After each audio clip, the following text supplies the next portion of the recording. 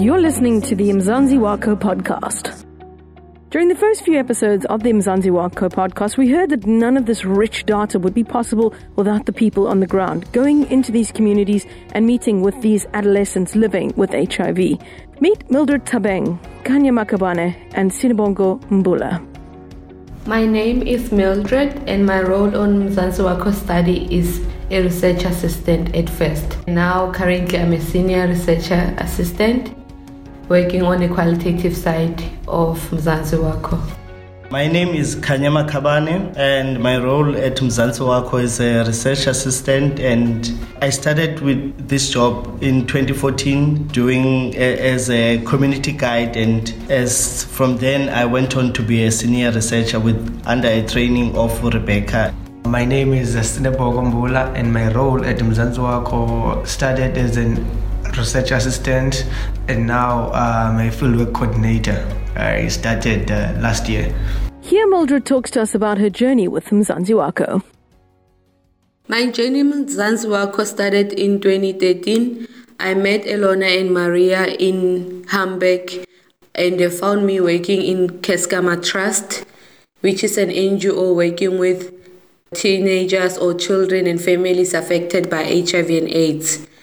They introduced me to Beth Vale, who was busy on her PhD, and she was doing a qualitative study focusing on orphans and teenagers affected by HIVs, and the main focus was about adherence. I then worked with Beth in Hamburg for 6 months. Then we also worked in Grahamstown for another 6 months, which we wanted to do a study that had an ethnographic approach, which is different location. We wanted findings from a village point of view and from the township point of view. After the work with Beth, I then joined the quantitative research study, which was ongoing in East London, held by Elona, Maria, and other managers. So they were busy doing the quantitative study, also focusing on teenagers and adherence. And the study's point was also people affected by HIV and AIDS. Then I did a bit of quantitative for a short few months until Rebecca came into the Eastern Cape, and I joined a qualitative side, which we worked on sexual health and reproduction on adolescents. And we did that study in 2014 for 6 months. Then from there, after working with Rebecca, I went back to Pretoria, and now I came back again to Mzansi Wako doing a sub-study on Hey Baby, which is currently ongoing. And now my colleague, which I worked with in 2014, will tell more about his journey, which he's joined Mzansi Wako in 2014. Again, this is Kanya. So in 2014, May, I met Mildred in my community, which is Mdantsane, and we were introduced through a friend. And when I actually get to meet Mildred, she asked if I knew anyone that had understanding of the community and that was well aware of what's going on in the community and the things that were driving the youth in the community. So with that in mind, I knew that I was the person that she was looking for. So that's when I was also introduced into Mzansi Wako. In Mzansi Wako, I was introduced as a community guide. And through our field work, we went to a house where after Mildred had an interview, I actually told the team what are some of the things that I observed in the house. So that is when they actually understood that I can be a potential research assistant. And from there onward, I was trained as a research assistant and being told the things that I should say in the interview and things that I shouldn't say in the interview. But what was most important was that I should keep the confidentiality clause important, because the anonymity of the participants were very important. And also as a community guide, it was very important for me to spot which areas were safe and which areas were not safe. And some of the duties that I had at that particular time was get into a house and introduce the study the way that was required by by the research. On that year, our study was on sexual health reproduction on adolescents, and which were negative and some were positive. I think I will give it to Sine to explain more. Okay, this is Sine. And my journey in Mzansi Wakho started in 2017, where I worked closely with Leslie, where she trained me more about the qualitative side of the study, and we worked together for a sub-study called Ezobudoda, where we were interviewing boys that were HIV positive, that were about to go to initiation. So from there I worked closely with Leslie. Then I've now joined the new team, which is Ukanya and Mildred with Rebecca. That is my journey. Mildred speaks about some of the key findings from her time on the study.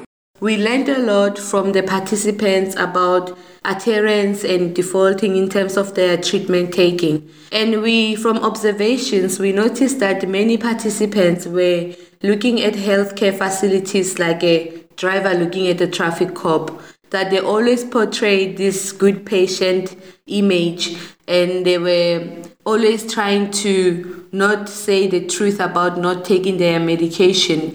So whenever they would go to the healthcare facilities, they end up speaking all the right words and trying to act like a good patient. Similar thing that anybody would do when they see a traffic cop on the road, they will quickly put on a seatbelt and do not look like they are like a reckless driver.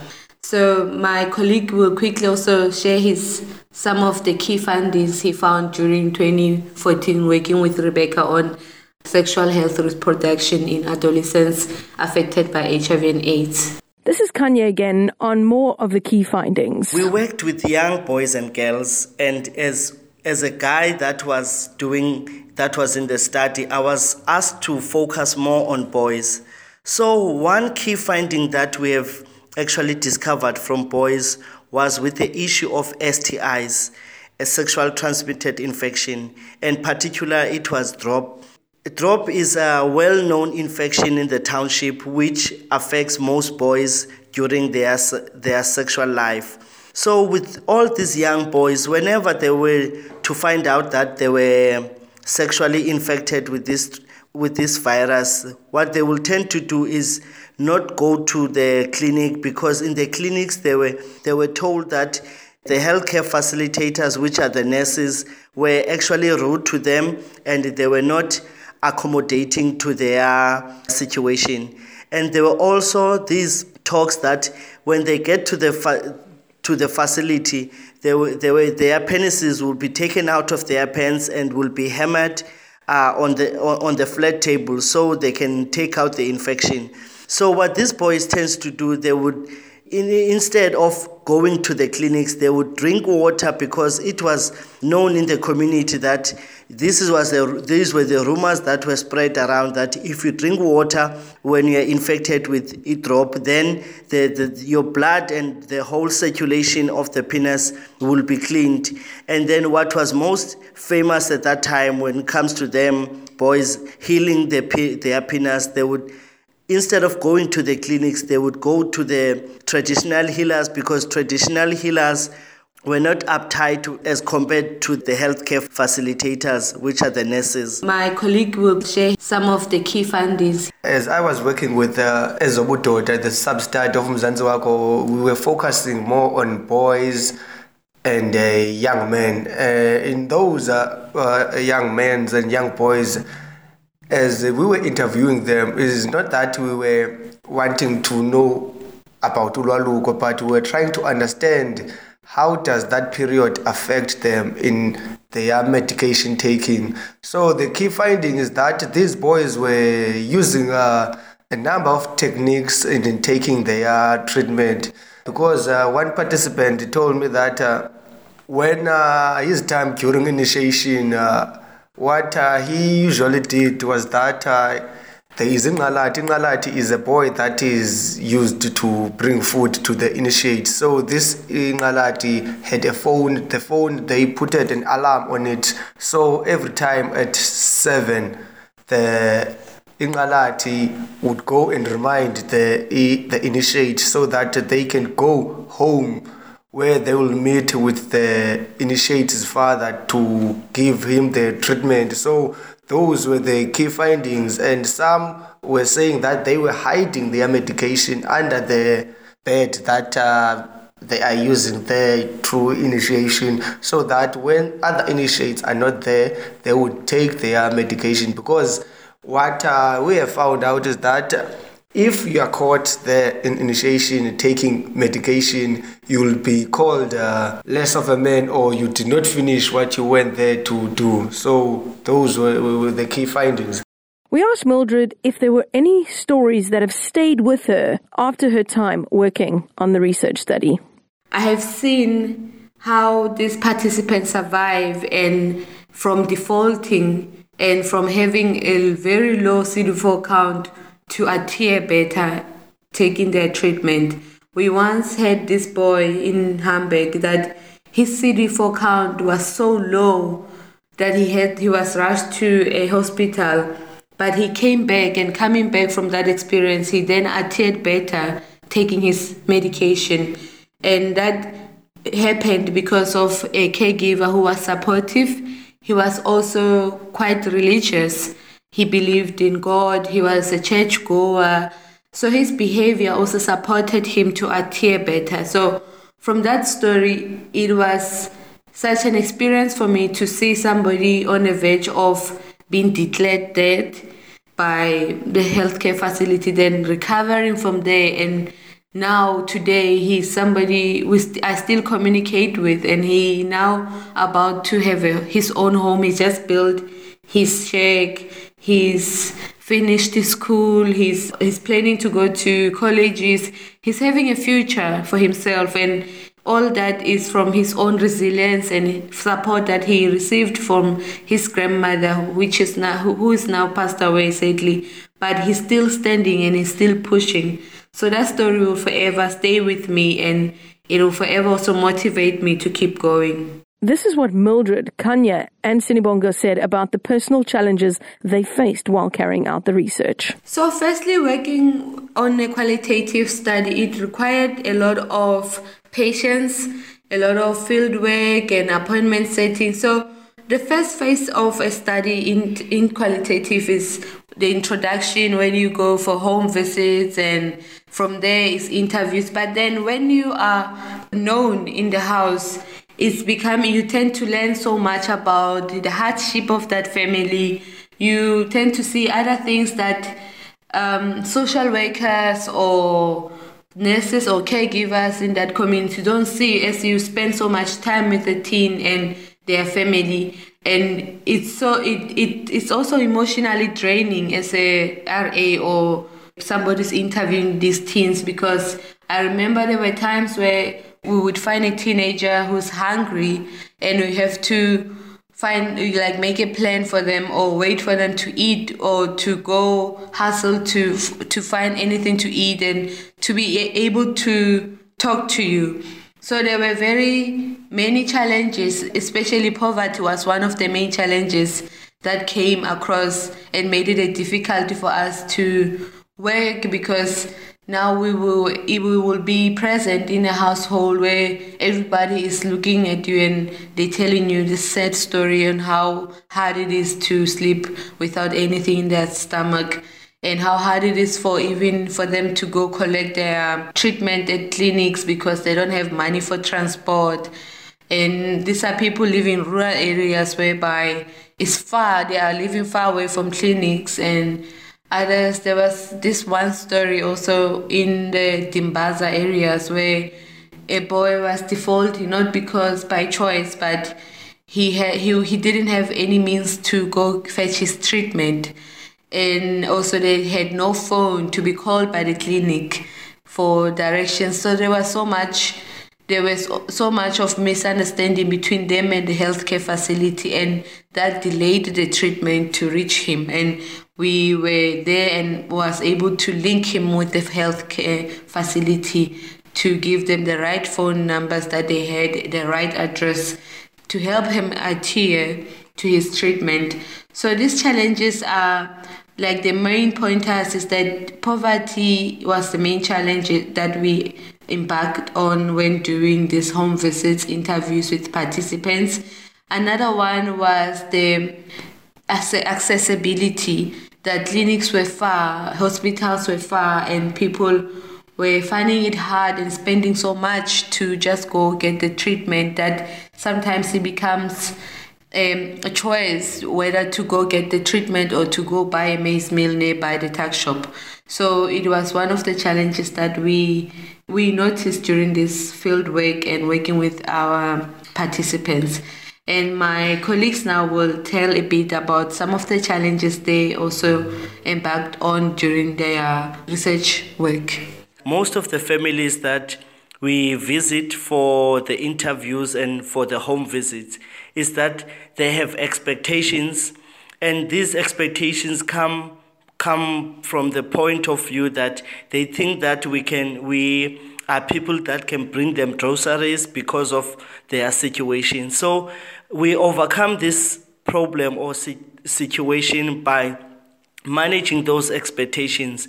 When we get to a home, we often bring a participant pack which is under budget of 100 rands or 50 rands depending on a particular research or what is the purpose of the visit.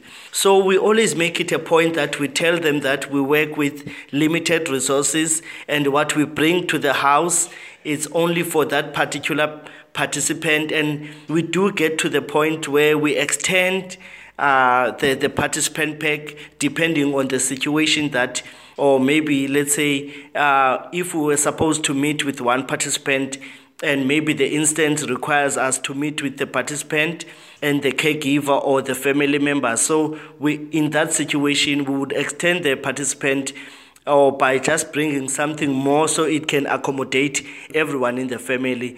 But all in all, we overcome these situations or these expectations by making sure that we tell them that we don't have more, and as a project we don't work as an NGO because NGOs are funded to have things that they can give to the participant. But as a research, we are there to ask for the information, and it is up to them to give us the information willingly, not forcing them. As we are working with different families as a qualitative side, is that we get to meet with different people where they will tell you different stories. Some are sensitive, some are touching. So to overcome those challenges, you just need to keep strong. You have to keep strong because as a person that is opening to you, you have to be a good listener so that the person can be able to share their story. Mildred tells us how she was able to get these young adolescents to open up to her about some of the more personal and sensitive topics. I make sure that the participant feel as comfortable as possible. And one of the things that I've used in my work experience is that I tend to also open up personally to them, especially relating to girl stuff. If we speak of period pains, I also share my story that, I also had horrible period pains or I had good period pains. So I don't isolate myself in terms of general inquiries. It's like if I sit down with a girl, we do have that girls talk and they feel comfortable. And although some see me as a big sister, but I make it possible for them to know that, I know I'm also coming from a background of poverty. I know certain things. So I share my life lived experience and they feel comfortable to also share their current experience and trusting me with that information. And because on the first interviews or first home visit, we assure them about the privacy of our project, that we work on this privacy policy, that we won't expose their pictures, name, or anything that will link to them. We just want to hear their stories. And we always say to them that it's more of a platform for them to share their story, to tell us their challenges or things that are working in their lives, and we just want to learn from them. And they tend to be eager to share their stories, because there's just so much for them to tell sometimes. And living in villages or township, there's just so much noise that is going around, politically wise, media wise, but then they just feel so special when they sit on one-on-one with somebody and them sharing their story. And that's how I have seen that many of my participants that I worked with, they were feeling quite special to sit down with me and share their story and tell me how it's like to live their life.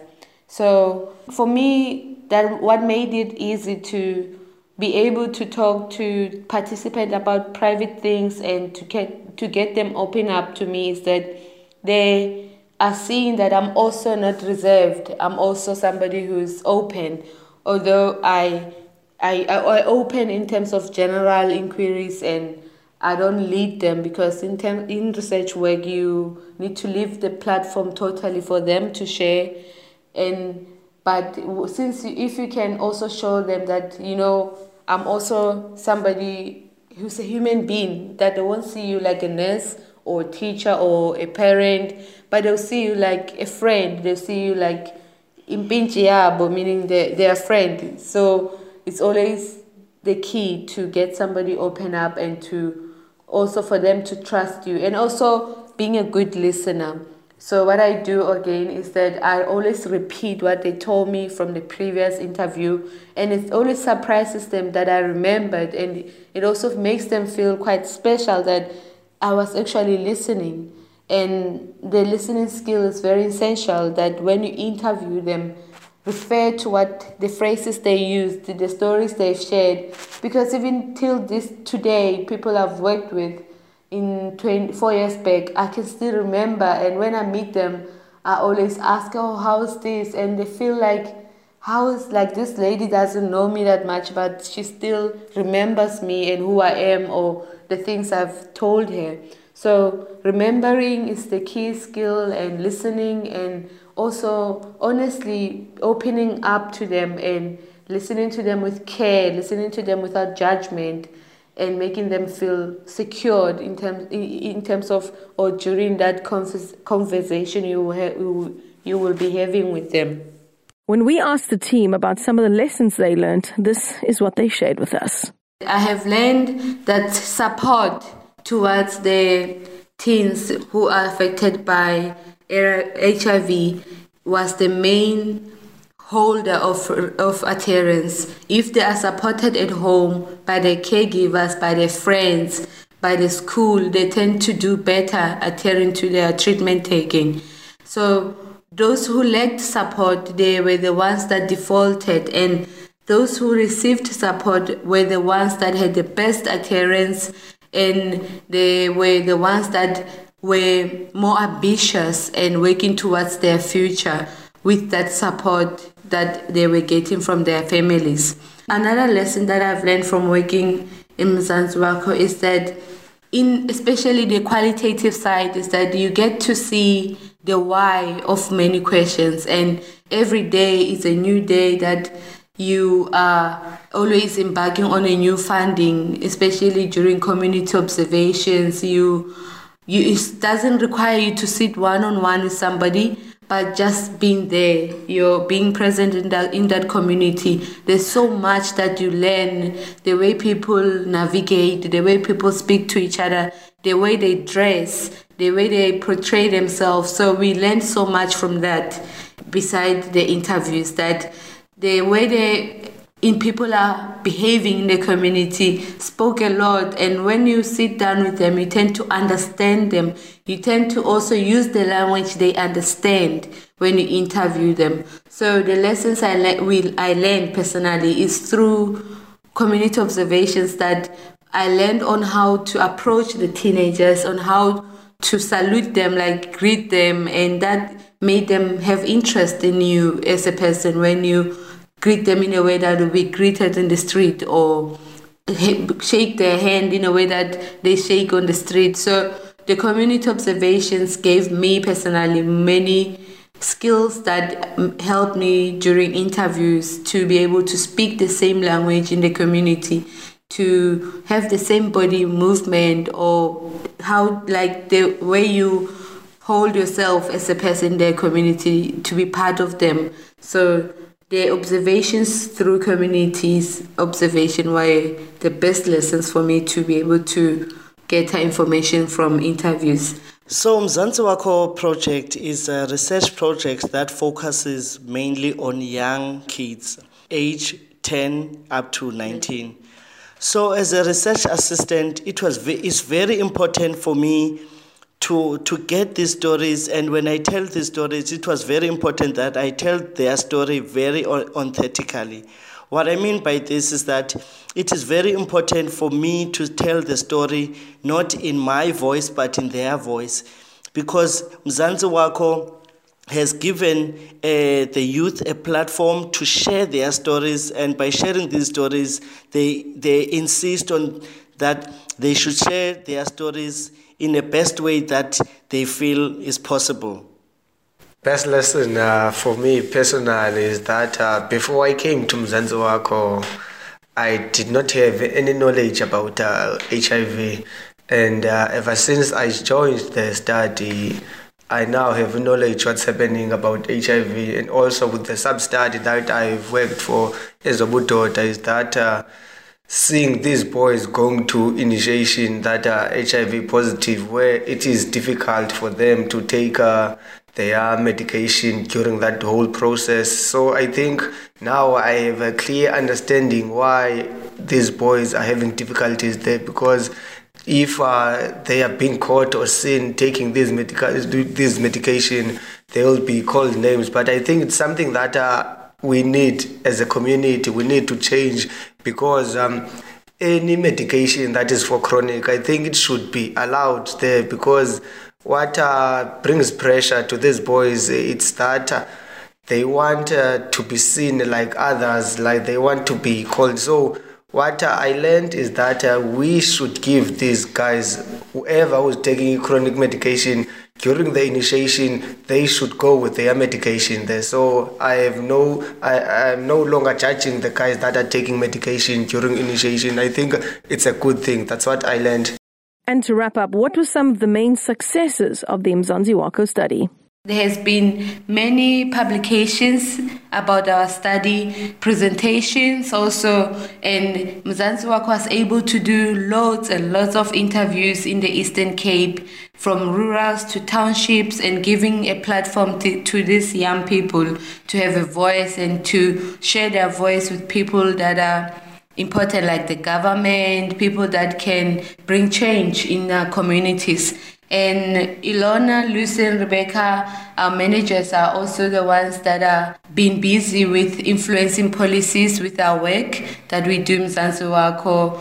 Like, they have been involved in healthcare policies and sharing the findings from Mzansi Wakho, and that helped our government to make policies that accommodates the youth, as they have taken their story and shared with the government, and that helped the government to make policies that accommodates the youth of the Eastern Cape and also of South Africa. So the main also success is that the record keeping of Mzansi Wakho, that they are able to retrieve back to all participants, teenagers that they have worked with before back then, and they are able to follow up on them. And they don't just do once off and forget about them. They make return visits if necessary, especially if the teenager is still under eligible age.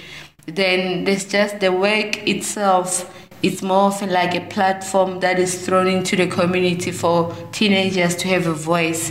And Mzansi Wakho is that place or the platform also to share teenagers' voice and their stories, and through that, so many things also are promising to come and change in our communities for better, especially in terms of treatment, ART treatment, and healthcare involvement in our communities.